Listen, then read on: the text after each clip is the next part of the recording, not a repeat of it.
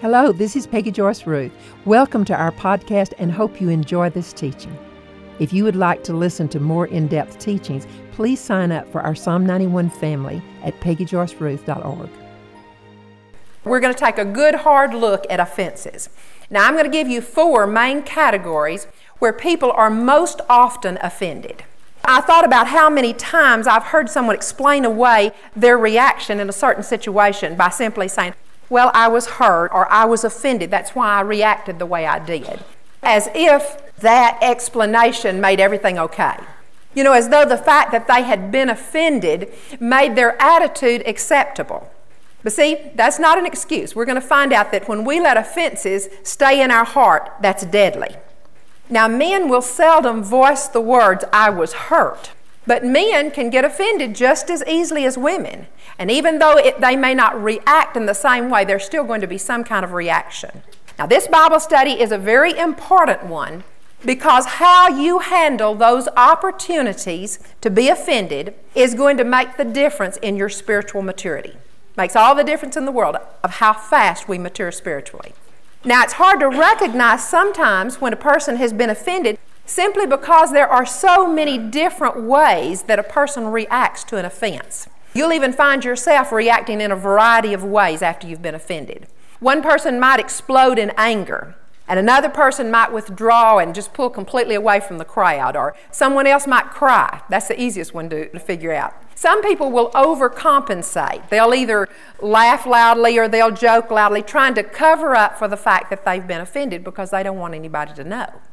As we go through this Bible study, I want you to make it very personal. I want you to do some real soul searching, and you don't have to tell anyone else, but at least be ultra honest with yourself. You may be saying, well, why do we have to make such a big to-do over my being offended? It's my business and it doesn't hurt anybody else. But see, offenses do hurt other people. Those offenses will hurt our witness. They're going to hurt our ministry. They'll hurt other people's feelings. They'll hurt our spiritual growth. And so in turn, that is going to hurt the body of Christ. Now, I looked this up in Strong's Concordance, and I found out that to be offended means to trip up, to cause one to stumble, to entice one into sin, and to cause a snare. So I thought about that and I thought, Lord, I never realized before that every time I get offended, that is actually tripping me up and it's causing me to stumble and it's even enticing me into sin. So now it's a little bit easier for me to want to get rid of the offenses when I realize all those things. Now, I want us to see that every offense has been custom made. Now, what do I mean when I say an offense is custom made? Well, I simply mean that whatever might be offensive to you might not affect me.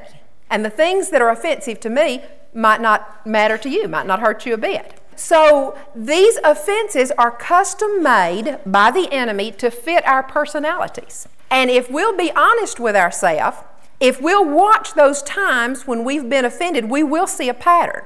We'll find out that the names and the faces and the circumstances may change. But we're going to see that same pattern where we fall for an offense in the same area over and over. Now, if we'll realize that and start watching for it, we can start stopping those assignments of the enemy that come against us. Now, I said we were going to look at 4 categories. So the first category is when you've been offended by a stranger, or maybe you've been offended by an acquaintance or someone that you don't know well. Now, probably no one has been exempt from this particular category. In the book of Genesis, we find that Sarah had encouraged Abram to have a child by her Egyptian handmaiden Hagar. Later, however, after Sarah had had her son Isaac, she looked out one day and she saw Hagar's son Ishmael, and he was mocking Isaac. And Sarah was very offended by that. In fact, she was so offended that she decided she was going to send Hagar and Ishmael out to die. Now, God intervened and He saved their life, but the fact still remains that Sarah was offended to the point that she reacted in such a way that if God had not intervened, it could have caused a death. Now, that made me stop and realize that our children are usually a very touchy subject. In fact, I've seen people who wouldn't get offended any other way become very offended if something that they didn't like happened to their children. So we need to be careful to remember that that's a place where practically everyone is vulnerable. Satan knows that, and many times he's going to use it for all it's worth. I can remember a story that was told about my great aunt and my great uncle. This was years ago. It was before my time. But the old schoolmaster had spanked their child. So when the children came home and told the mother and dad what had happened, boy, they hooked up that horse and buggy and they took off to the schoolhouse in a rage, and they were going to spank that teacher. They were going to whip the teacher because he had done something to their child and they had reacted to that offense. Now the sad part is that child later ended up in prison. But that's a prime example of how putting up with our offenses is going to cause some kind of destruction down the road. It may be destruction in our life or in our child's life, but that's why we don't want to put up with these things. Now, I think we all might be able to say, well, I'm not quite as bad as someone like Sarah. I've never put anybody out to die. I'm not as bad as that aunt and uncle. I've never whipped a teacher. But we still need to be careful, because when our children are involved, too often to some degree, we're going to find out that we're easy targets for the enemy to cause us to be offended. Now, if there happens to be something legitimate that does need to be handled, there are ways to take care of it without reacting, without becoming offended. There's times you will have to handle some situations, but we don't have to be offended by those situations. And the main thing to remember is that those children are watching how we handle it. And they're learning. See, how we handle those opportunities to be offended are speaking volumes to our children. That's how they're learning. Okay, now I want you to take note of the different ways in which offenses manifest. Now, some people will hold an offense in. The world would not even know that they had been offended, but many times at night, they'll lie awake and they'll think on it and they'll mull it over and over in their mind, go over and over it. We're going to find that amounts to unforgiveness. And a person who is in unforgiveness now becomes a prisoner of the tormentors. Now, some people say, well, I do think about it, but I have forgiven the person that offended me. Well, we need to remember that true forgiveness now is when we choose to let go of the past. Anytime that we hold on to something and we think about it and we mull it over and over, many times it will turn into resentment and it'll turn into bitterness. And it can be just as deadly as a rattlesnake. Now, there are others who will talk about their offenses. Now, they may not use the words, I was offended, but they'll find somebody that will listen and they talk it. And remember, the words that come out of our mouth are swords. Now, the Word of God is a sharper sword than other swords, but still, any negative words that come out of our mouth are swords, and those words then can cut. They'll cut deep into your own soulish realm. They'll cut deep into the one through whom the offense came, and many times they'll even cut deep into the one to whom you're telling the offense. So we need to be careful with those words because those words are destructive. Have you ever been badly offended by a clerk or maybe a salesperson in a store? And every time you went back into that store, the memory of what happened began to rise up, and you could even feel that anger coming up on the inside of you. Sometimes we're prone not to even want to go back into that store. Or maybe you were offended by a waitress, and even to the point that you decided, I'm never going in that restaurant again. Well, I want you to think with me. If an offense toward a salesperson or a waitress can cause that kind of reaction, then I want you to think of the magnitude of the repercussions that come anytime we allow ourselves to be offended by a brother or a sister in the Lord. See, there's times when whole churches have split over just two people becoming offended with each other. Now, you'll find that if you've been offended, even if you've tried to handle it, if we haven't handled it God's way, then when that person comes in, we're going to feel very stiff. You won't be able to help yourself. You'll feel uncomfortable. You'll feel self-conscious. In fact, that's a good clue. Anytime we feel self-conscious in front of a certain person, we need to look for an offense. Some people have even allowed that situation or that offense to cause them to change churches. Now, if we sincerely believe the Word of God and we believe that He's the one that places us where we belong, if we believe that God has placed us in a certain place, then He's certainly not going to use an offense to move us elsewhere. The Lord leads by His Holy Spirit. He doesn't lead by the offenses of the enemy. Okay, now I want you to stop for just a moment, and I want you to think of some people that you don't particularly like. Maybe somebody that just kind of rubs you the wrong way. And I want you to ask yourself, what is it that I don't like about that particular person?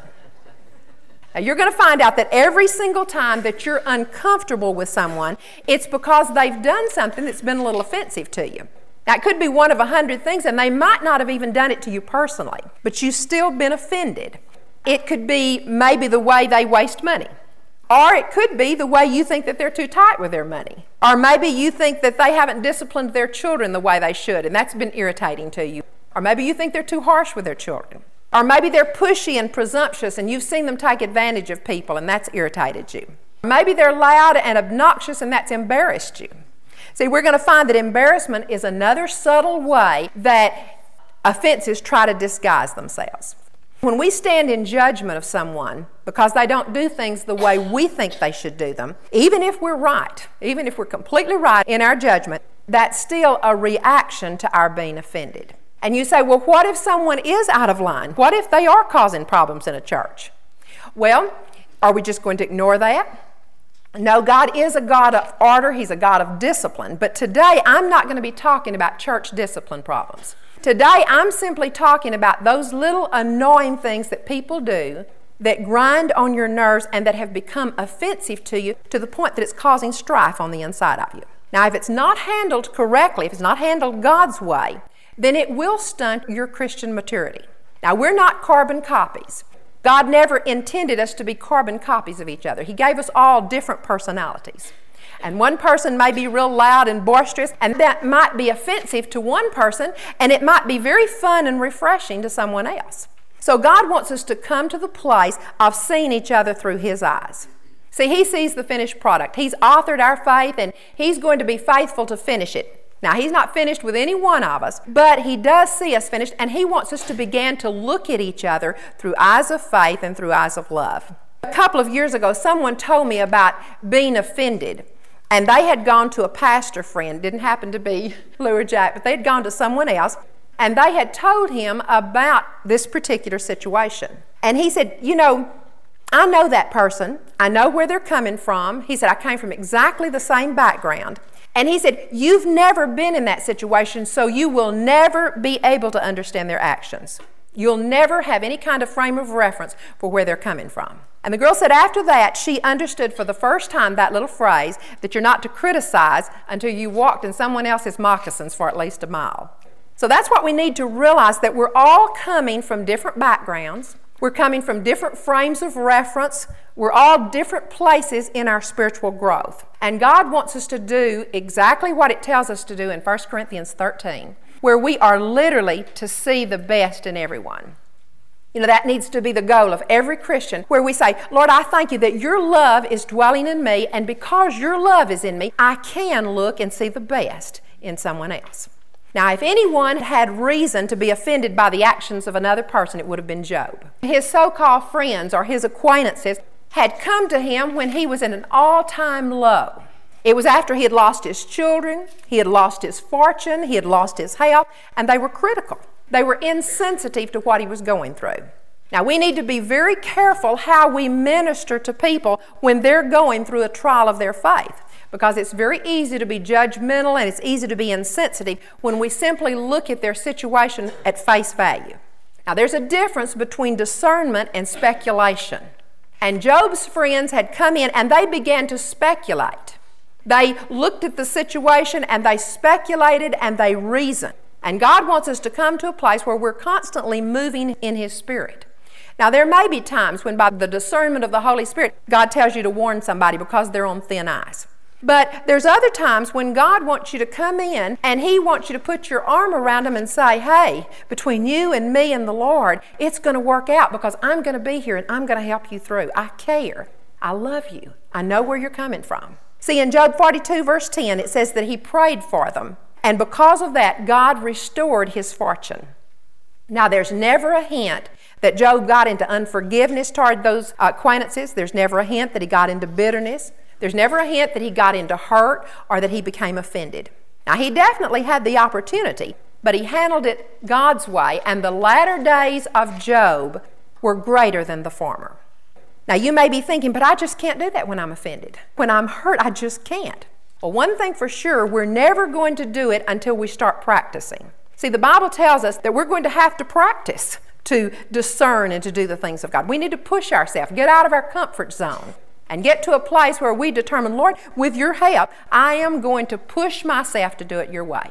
See, everything in the kingdom of God comes by choice. It's an act of our will where we ignore our feelings and we choose to do it God's way. Just a choice of our will. Now, whenever you have an opportunity to be offended, that's when we have to come to the place where we say, Lord, I can't do it on my own. But I choose to take your hand and let you walk me through this. I'm going to pray for that person. I'm going to determine in my heart that I'm going to choose not to be offended. Now, let me give you one warning. It's possible to think that you've dealt with an offense, to think that you've handled it, when in reality, you've simply transferred those offenses over onto someone else. Now, let me give you an example. Have you ever told someone in confidence about a hurt, told somebody that you had been offended, and afterwards they went out and told it, and suddenly you quit being offended with the first person and you transferred that offense over onto someone else? Or maybe you've told someone how badly you were hurt by a particular person, and instead of taking your side, it appeared that they took the other person's side, because all of a sudden they began to point out things that you were doing wrong. And that offense grew to either take in both parties or you transferred it over onto the other person. See, the worst offenses that we have are the ones we think we have the right to keep. I want you to think about that. You need to write that down and think on it. The worst offenses that we have are the ones that we think we have the right to keep, because those are the hardest ones to turn loose of. When I think I'm right, well, I just want to hang on to it. And when it's an offense, it's not worth hanging on to. And sometimes the one to whom we transfer those offenses over onto is God. And that brings me to the second category, when we're offended with God. Now, some of you may be saying, well, who on earth could be offended with God? Listen, there's a lot of people who are offended with God. Some people are offended with God and they don't even know it. It's a subconscious thing. But the Bible says, blessed is he who is not offended in me. Now, some translations will say, blessed is he who does not stumble because of me. And I used to think, well, those two translations, they don't seem to go together. Surely stumble and offense don't mean the same thing. But if you'll remember the definition from Strong's Concordance, to be offended with someone is to stumble. Now, whenever we stay in an offense, we're going to stumble. I want you to look at Matthew chapter 11, verse 4. Jesus is sending word to John the Baptist here. And he told them, he said, you go report to John what you see happening and what you hear happening. He said, tell him how the blind receive sight and the lame are walking, how the lepers are being cleansed and the deaf are hearing and the dead are raised up and the poor have the gospel preached to them. And then he made a very interesting statement. He said, and blessed is he who keeps from stumbling in me. Now, don't you think that it's interesting that verse 5, telling about the blind receiving their sight, the lame walking, the lepers being cleansed, don't you think that it's interesting that that verse is followed by verse 6 that says, blessed is he who keeps from stumbling over me? It's uncanny that one of the offenses against God, one of the areas of stumbling, is the healing ministry of Jesus. That's uncanny. People were offended back in those days over the things that happened in verse 5. But you know, we're going to find out that just as many people are offended today by miracle healings, by the supernatural manifestations of the Holy Spirit. That's why if someone is offended with you just because you believe what Jesus was doing here in verse 5, don't take it personally, because in reality, they're offended with God. There's an offense against God. But it's the one now that's offended by the healing ministry of the Lord Jesus Christ that's going to come out the loser.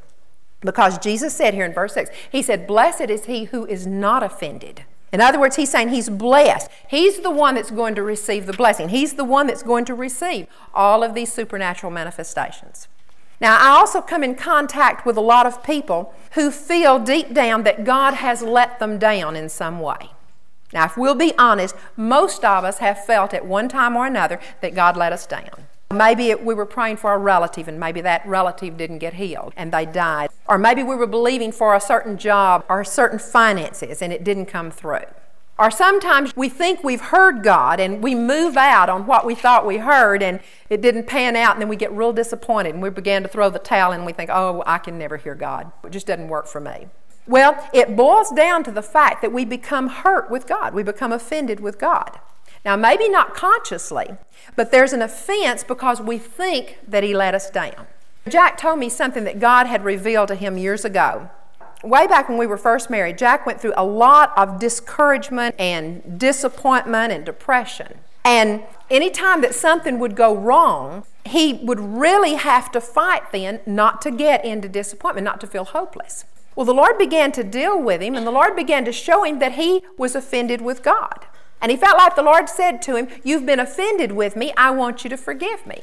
And Jack said he felt so foolish because he thought how ridiculous to tell God, "I forgive you," because consciously he knew that God had done nothing for which he needed to be forgiven. But the Lord kept impressing him to do that. And the Lord began to show him that subconsciously as a child, when things didn't go right, his parents had been really sick for most of his growing up years. And so when things didn't go right, that as a child, he had blamed God for that. And he had been hurt with God. Then, as an adult, his conscious mind had rejected the idea that it was God's fault, but subconsciously, that offense was still there.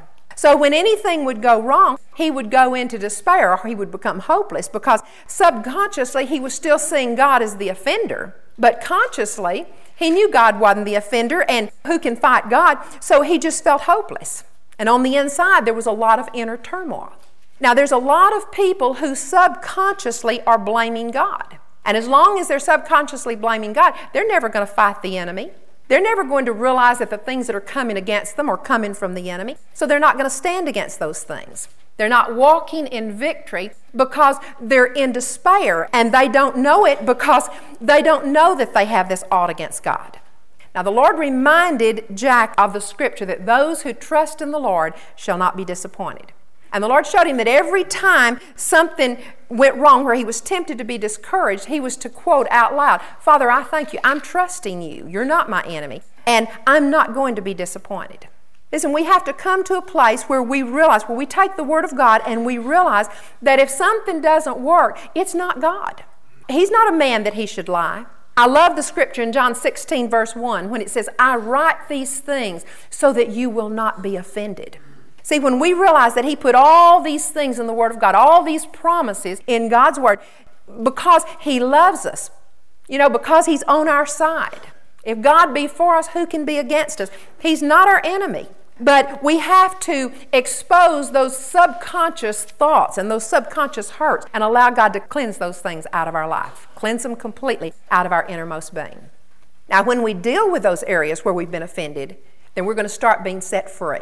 But if we don't deal with them, we're going to find that they'll trip us up and they'll cause us to stumble. So it is serious business. Okay, number 3 category. Some people become offended by a ministry. Let me give you an example. Some people will say, "Well, I don't like to go to so-and-so's retreat or their revival because it's too lengthy." Or maybe they'll say, "I don't want to go because he comes across too egotistical," or maybe he has no finesse, or he doesn't use correct grammar, or on and on it could be. More people miss out on the blessings of God because they've been offended with some little something. Maybe some little something that one ministry does or something else that another ministry does. And they miss out, and because it's a custom-made offense that's sent to cause them to stumble. Now, I'm not talking about when somebody teaches false doctrine, because Romans 16:17 lets us know we're supposed to be offended with false doctrine. Jesus was offended with the false doctrine of the Pharisees. But I'm referring to being offended with a person because they didn't do it exactly like we think they should have done it. Now, the questions that we have the right to ask are, number 1, is he of God? And number 2, is his lifestyle in line with the Word of God? Now, if he is, then the other things are God's business. Now, if that particular minister is in fact doing something that does turn a lot of people off, then that's why we're a body. That's when we need to pray for him. That's when we need to lift him up. But we need to guard against our becoming offended, because when we do, we miss out on the blessing. Now, I want you to look at Matthew chapter 15. Turn on over a couple of chapters. I'm going to give you an example of this. In Matthew 15, starting with verse 10, Jesus had called the multitude to him, and he had said to them, "I want you to hear something, and I want you to understand it." Now, he's fixing to share something with them. He said, "I want you to hear and understand. It's not what enters into the mouth that defiles the man, but it's what proceeds out of the mouth that defiles the man." Well, that was kind of new to them. So the disciples came to him later and said, "Did you know that when the Pharisees heard this, they were offended by what you said?" And Jesus answered and said, "Every plant which my heavenly Father did not plant shall be rooted up.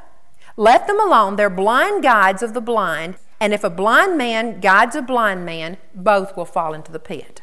Okay, these Pharisees were offended. Jesus wasn't teaching what they wanted him to teach. And so that offense, the Bible says, brings in darkness. It brings in blindness. And so as they began to talk their offense, and we know they talked it because the disciples heard that they were offended. So as they talked it, then it was like the blind leading the blind, and they both stumbled. See, their being offended kept them from receiving the light of what it was that Jesus was teaching.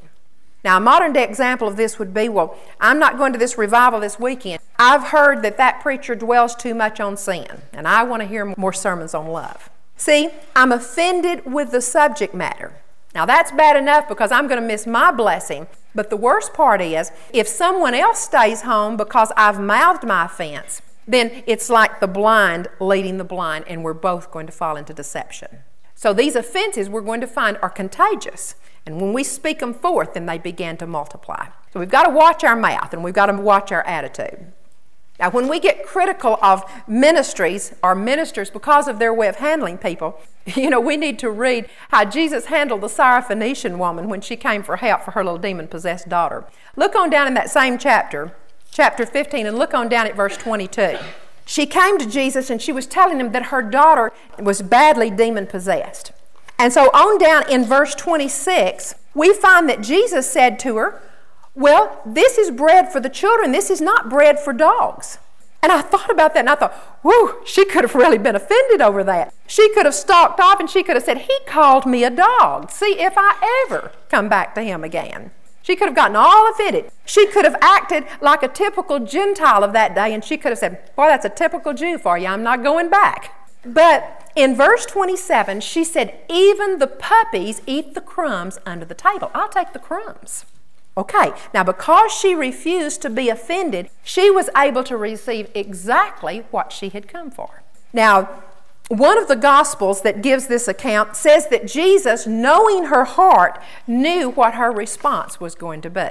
See, if you read all the accounts of this story very carefully, we find that more than likely, Jesus was teaching his disciples a really good lesson on attitudes. Now, he saw her attitude, and her attitude was good. It was right, and she received her blessing. But I want you to think about something. What if we had been in that crowd that day? What if we'd been there? We might not have known what it was that Jesus was doing. And we too might have gotten critical or offended by how he handled this woman. And we would have missed our blessing. So we need to be careful. Naaman was another excellent example of someone who was tempted to be offended. He was tempted to be offended by Elisha because Naaman was the great Syrian commander-in-chief. He had leprosy, and he had come all this way to see Elisha.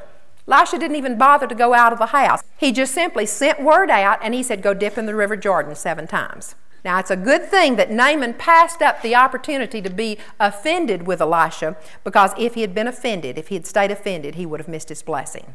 So we need to be careful in these areas. Okay, now let's go to the other end of the spectrum. When God tells you to do something, don't be offended if people talk. When we get offended with what people say about us or what they might say about our ministry, then our ministry will become ineffective. Now, the Bible says that if we live a godly life, we're going to be persecuted. And any time you're faced with a persecution, then that is an opportunity to be offended. Okay, the last category, number 4, offenses that come through family members or close friends. Now, there's no offense that can cut deeper than those that come through someone that you love and someone that you trust. Now, no matter how unfair the offense may have been, if you're the one offended and if you hang on to that offense, you're going to be the one that stumbles. You're going to be the one that's enticed into sin. I want you to look back in 1 Samuel 17. Now, David is a very young shepherd boy, and his father sent him to take food to his brothers. They were in the battle. In fact, the Israeli army was facing the giant Goliath. And so this little shepherd boy traveled a long distance to take food to his brothers. And in verse 26, David spoke to the men who were standing by him, saying, what will be done for the man who kills the Philistine, who kills Goliath, and takes away the reproach from Israel? For who is this uncircumcised Philistine? He's saying, who is this giant that doesn't even have a covenant, that he should taunt the armies of the living God? And the people answered him in one accord with this word, saying, thus it shall be done for the man who kills him. Now Eliab, his oldest brother, heard what he had spoken to the men, and Eliab's anger burned against David, and he said, "Why have you come down? And with whom have you left those few sheep in the wilderness? I know your insolence, I know the wickedness of your heart, for you've come down in order just to see the battle." But David said, "What have I done? Was it not just a question?" Okay, now the other soldiers evidently were not offended by the questions that David was asking because they're frightened by the giant. But Eliab, David's oldest brother now, here in verse 28, he was angry. He lashed out. Now probably he was embarrassed over the fact that his little brother was there asking questions, sounding all high and mighty. And so his anger burned, and he said some very cutting things there in verse 28. They could have hurt very deeply. Now that was a real put down in front of all these older boys. He was saying, "Who's keeping your sheep, little brother? You're nothing but a shepherd. What are you doing out here?" See, he was trying to embarrass David. Now, David could have been badly offended. That would have been hard not to have been offended after that. He could have been hurt. He could have gotten in all kinds of self-pity. He could have said, "Well, I'm going home. Eliab has treated me this way in front of all the guys. He's made a fool out of me after I came all this distance to bring him the food." And David could have muttered all the way home, and justifiably so. And then he probably would have started remembering all the other times that Eliab had done bad things to him. He could have made a pain-inspired decision. "We'll see if I ever help him again." When he got home, he probably would have said, "Father, I want to tell you what Eliab did in front of all the other guys. He just made me look like a little bitty kid, and he just could have gone through all of this." But we're going to find that David chose not to do that. Eliab had actually judged his heart. He said, "I know the wickedness of your heart," and nothing cuts more deeply than to have someone that we love judge our motives. But yet David, he refused to be offended. He wasn't about to be offended. Now, if he had gotten offended, he would have missed the victory, and he would have never gone out to fight the giant. He would have missed getting to live in the palace. Now, there's giants in the land that need to be conquered. Every one of us have giants that are facing us in different areas of our life. And there are times when our offenses keep us from killing our giants. Because when we get offended and when we run off licking our wounds, then what we do, we never face the giant, we never get the victory. Now, David had a very good spiritual self-image. He knew who he was in God. And when we know who we are in the Lord Jesus Christ, when we're secure in that relationship, we're going to be able to refuse those opportunities to be offended. So God's wanting us to develop our relationship in Him, to come to a place where we know who we are in Jesus, so that we can rely on Him when the opportunities come. Abraham was another one who had an opportunity to be offended with a family member. God had given Abraham the land, and when it came time for he and his nephew Lot to part company, simply because their servants couldn't get along, they were quarreling, Abraham said, "Lot, you choose which way you want to go." Now, one side was beautiful, fertile valley, and the other side was nothing but hills and rocks. And Lot chose that beautiful, fertile valley. Now, Abraham had an opportunity to be offended, and I think most of us would have fallen for that opportunity, because he could have said, I can't believe he took the good land. Every bit of this land belonged to me, and it was out of my generosity that I even offered him some of it. And look, he's taken the good land. But we find no hint in Scripture where he was offended with Lot. In fact, when the time came for Sodom to be destroyed, Abraham interceded for Lot to be saved. Now, we're going to find that we're never going to be able to intercede effectively if we're offended with people. When there's an offense there, we're not going to pray like we should. And Satan knows that. And that's why he tries to get us offended, because he knows that's going to do damage to our prayer life. Our best manners and our sweetest disposition should be manifested among those whom we love the most. But unfortunately, so many times that's not the way it works. Too many times we take our frustrations out on the ones we love simply because we're comfortable there. We feel safe there. But see, that's where hurt and offenses come in. Of the people I've counseled and prayed with, I would have to say that at least 90% of the deepest hurts have come through family members and close friends.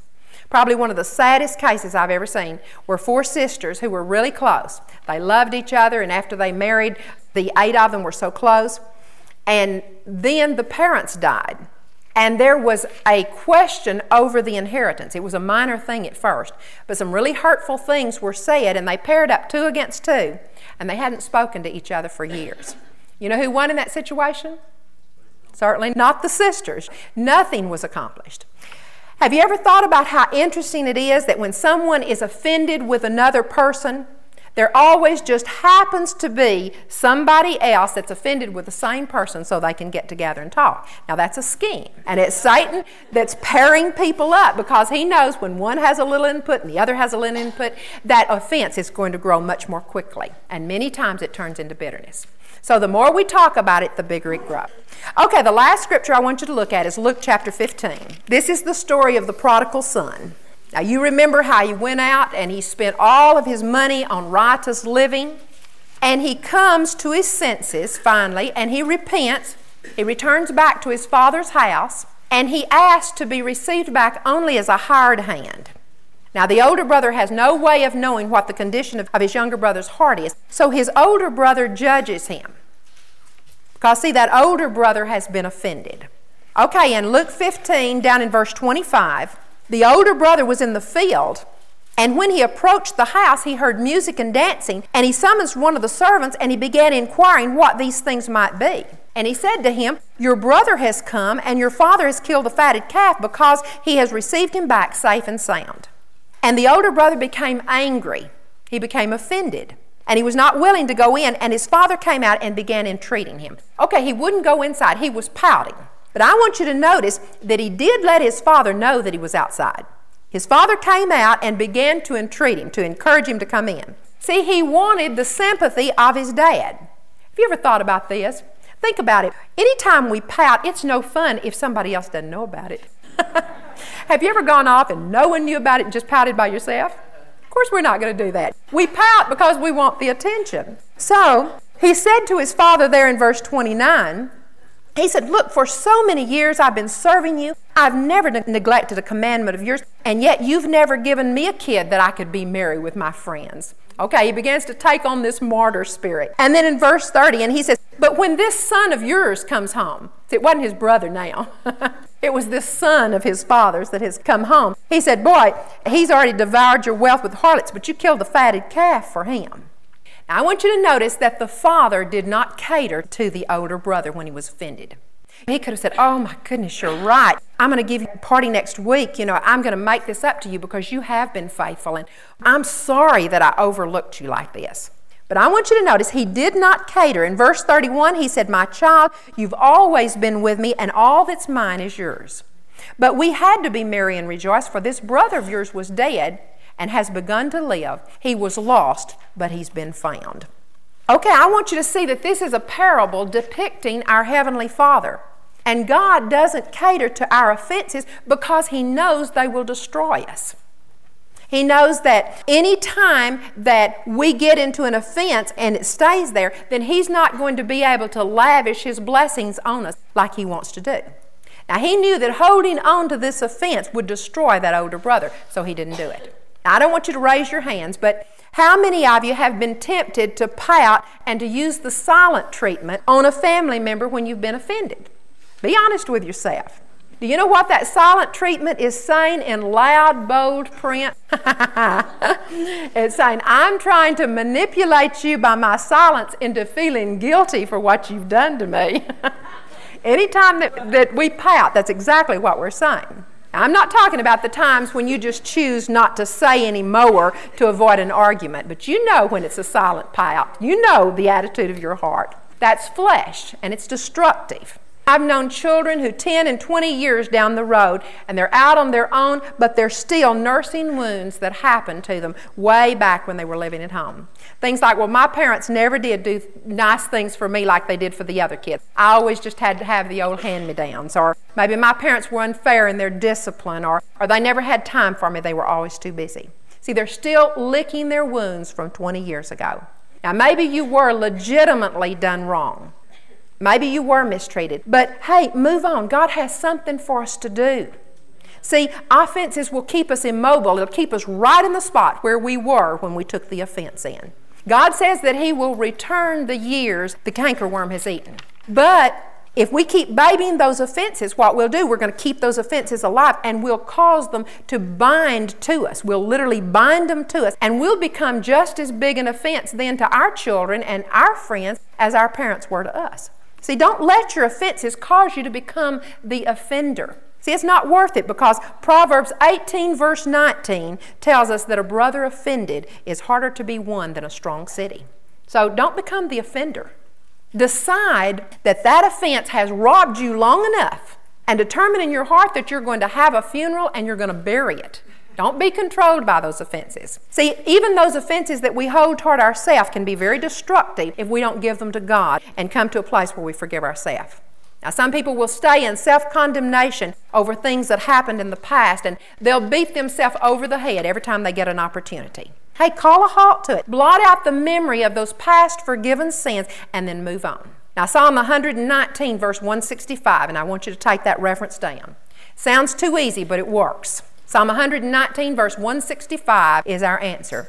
It says, "Great peace have those who love your word, and nothing shall offend them." Great peace have those who love your word, and nothing shall offend them. Nothing shall cause them to stumble. So when we obey the word rather than the flesh, we're going to be able to move on. Okay, in closing, I want to leave you with one thought. Let your offenses work for you. If the opportunity to be offended comes because you're just too touchy, then let God deliver that. Let that offense work for you and allow God to move you on and get rid of that offense. But in those opportunities to be offended where the other person is legitimately offensive, then instead of falling for it, instead of becoming offended because of their wrong actions, let God use you to intercede and pray for them. See, sometimes God lets us see offensive people just so we can do prayer warfare for them.